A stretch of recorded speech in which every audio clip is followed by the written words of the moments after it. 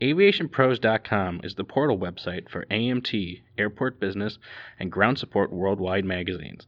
Visit daily for breaking news, industry blogs, and insightful articles from our magazine's editorial team. And don't forget to sign up for our publication's daily e-newsletters. It's all at AviationPros.com.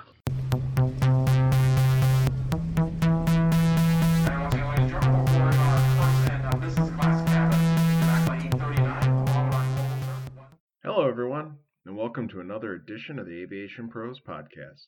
I'm Joe Petrie, Editor-in-Chief at Airport Business Magazine. As the COVID-19 pandemic rages on, the aviation industry continues to grapple with making institutional changes how it operates, while many facets simply focus on trying to stay afloat.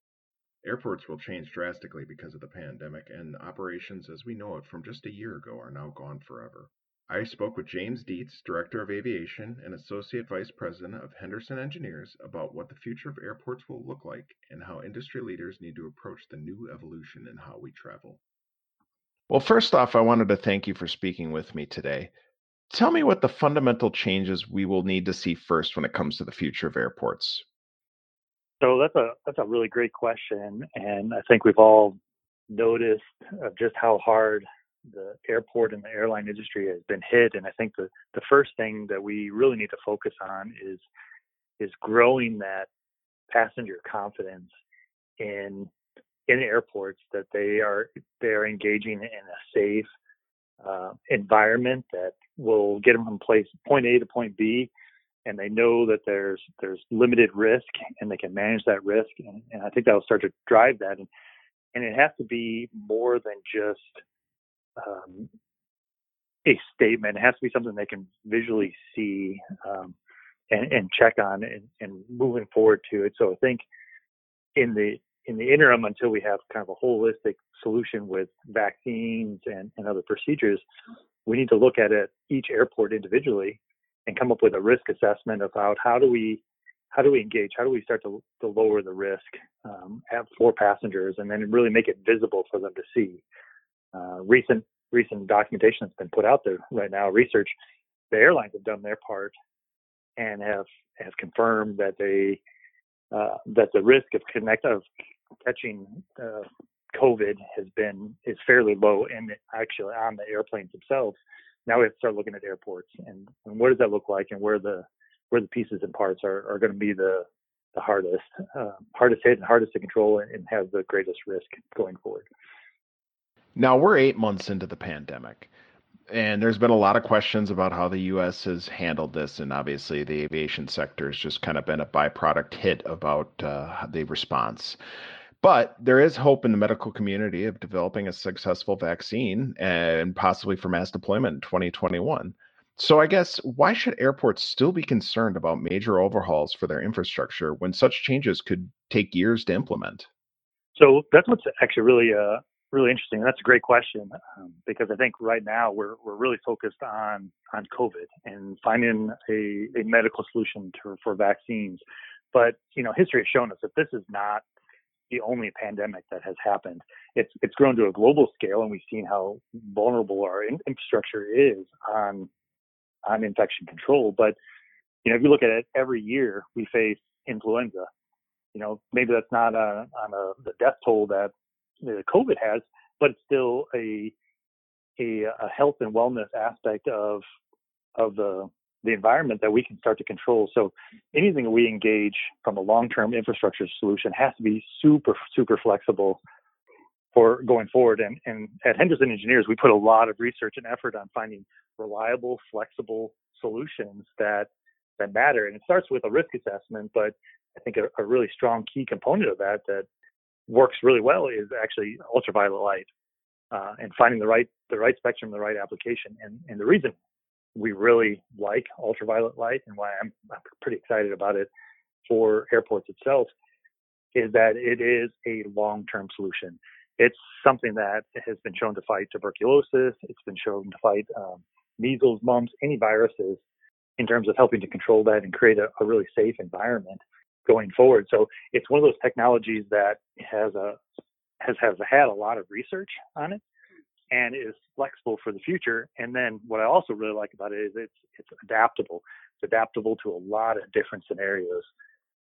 We've seen it start to being applied to baggage. We've seen it applied to elevators. We've seen it applied to open spaces, to ductwork. So, these are the types of things to start to think about going forward is what do we need to do that makes it really flexible that we can turn on, turn off, and then also will handle future impacts because we'll get through this immediate concern, but there's going to be something else in the future, and being prepared and having the right infrastructure set up for that is going to be important. And there are a lot of questions related to COVID protection in the future airports between social distancing and air spread, surface sanitation. Right now, what area of looking at those different ones should be a priority to protect at airports? History has shown like cleaning has been really emphasized lately, and I think that's the right thing to do. And so I think we've got a really good handle on surface protection. Airports themselves were moving forward with touchless fixtures anyway, and very contactless processes to move them through. And so I think right now the biggest issue I think is going to be the airborne spread.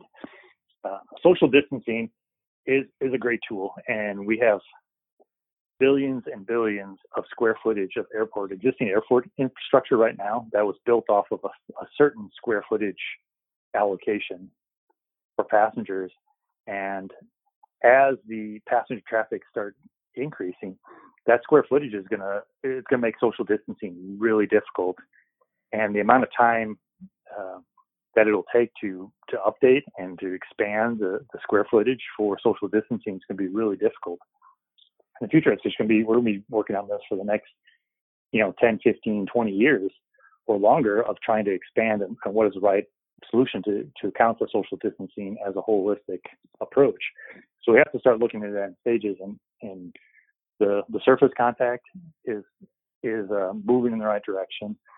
Like I said, social distancing is something that's going to be a long-term solution. So now let's look at the airborne aspect of it, and how do we start to control the airborne, the aerosol nature of COVID, and even future viruses going forward, and what does that look like?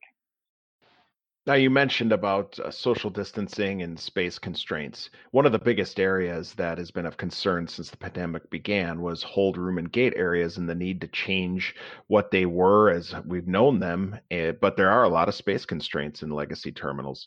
So, short of building a new terminal, what kind of steps can airports take now to implement new seating in different areas?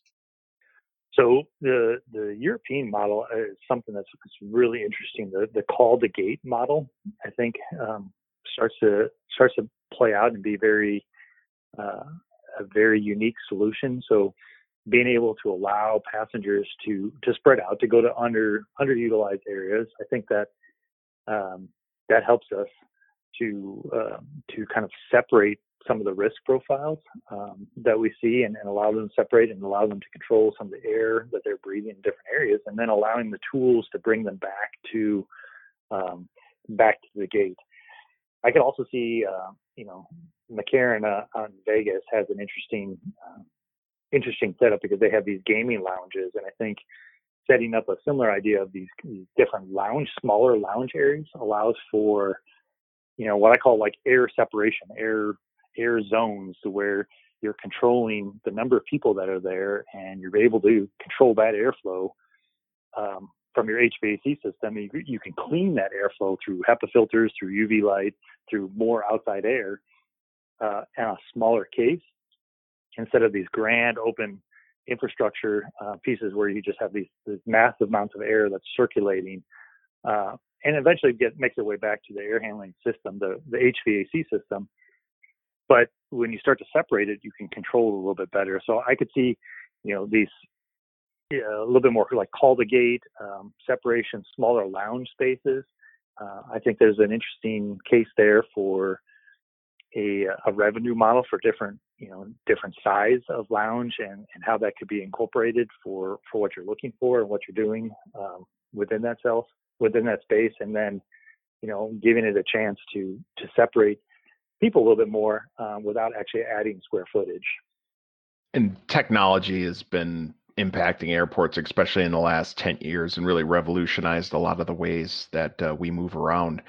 Are there any areas of technology that need to be sped up, or need to be abandoned from the pre-COVID era that we've been already looking at for airports? Technology is like the unknown silver bullet out there, I think. And at Henderson Engineers, we look at it pretty heavily across all vertical markets. We work in a lot of different vertical markets: retail, restaurant, office spaces, lounges, and airports are really interesting because they have all those spaces. They're all in one great big area, and I think the next step in retail, restaurant, is going to be how do we make that experience better through technology and moving in that direction. So I think the things that are really compelling are going to be technology that we've seen from Amazon in terms of a Just Walk technology that is looking to start to get incorporated. I think the notification of your flight and being able to call the gate to some extent, I think is really, really interesting. I think if you expand beyond that, I think it's going to be how do you start to incorporate technology in your pre-arrival to the airport in terms of where you're going, what access you are, what's going to happen when you get there, what sort of the biometric aspects of it. I think is really coming along nicely, but it's just the respond to give yourself an experience that's personalized for you and that you can access through a digital device. And that leads me into my last question, and it may seem a little bit dramatic the way I ask it, but the question I do have is, do you see traditional concessions and retail inside an airport as just kind of a dead model? I mean, if we're going to push more technology and more usage of smartphones, should airports reconsider their concession operations? I mean, such as removing restaurant fronts in favor of centralized kitchens and food delivery? That's an interesting question, and I think it depends on the passenger model. I think a little bit for each airport and what those passengers are looking for, what sort of experience they're looking for. If it's a really heavy, I want to say really heavy, more of a maybe it's a business traveler it's running through the airport and needs to grab and go, and I think they're going to be more expedient on service and getting it to where they're going and having a dedicated spaces. I think if we can create more experiential type systems or things at the airport that a sit down could be interesting. I think there's different ways to set up an individual experience a little bit more to allow restaurants to really flourish. But I think they're going to have to work together. So I don't think it's dead. Necessarily from the traditional aspect, I do think it's going to have to change. And I think the on-demand, almost like Uber Eats for airports, is really going to come along, more so because of how we're trying to create a little bit more separation and a little bit more detailed experiences for individualized experiences for passengers, and allow them to kind of cater that to what they need. And I think a sit-down restaurant is still within that kind of realm of possibilities, but it depends on what they're looking for and on what that kind of passenger makeup looks like. If it's business travelers, or if it's going to be more of a leisure traveler that wants a different experience and is willing to be there earlier and wanting to sit down and have a different experience. So I think it's still going to be there. We're just going to have to look at it a little bit differently, and I think the response mechanism is going to have to change a little bit also. Thanks again for listening to today's podcast. For the latest news on the pandemic's impact on the industry, make sure to subscribe to the Airport Business Daily newsletter. Also, don't forget to check out the latest issue of Airport Business to learn more about the best practices from the leading minds in the industry. I'm Joe Petrie. Please stay safe out there.